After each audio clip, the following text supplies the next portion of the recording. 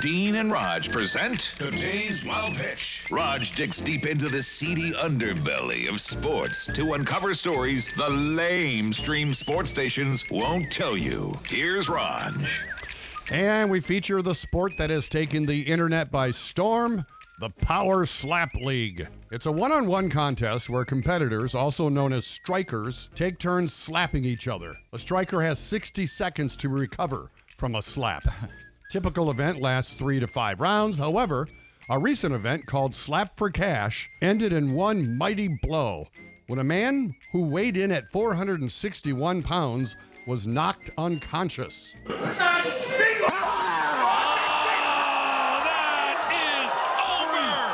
Wow, thanks for coming.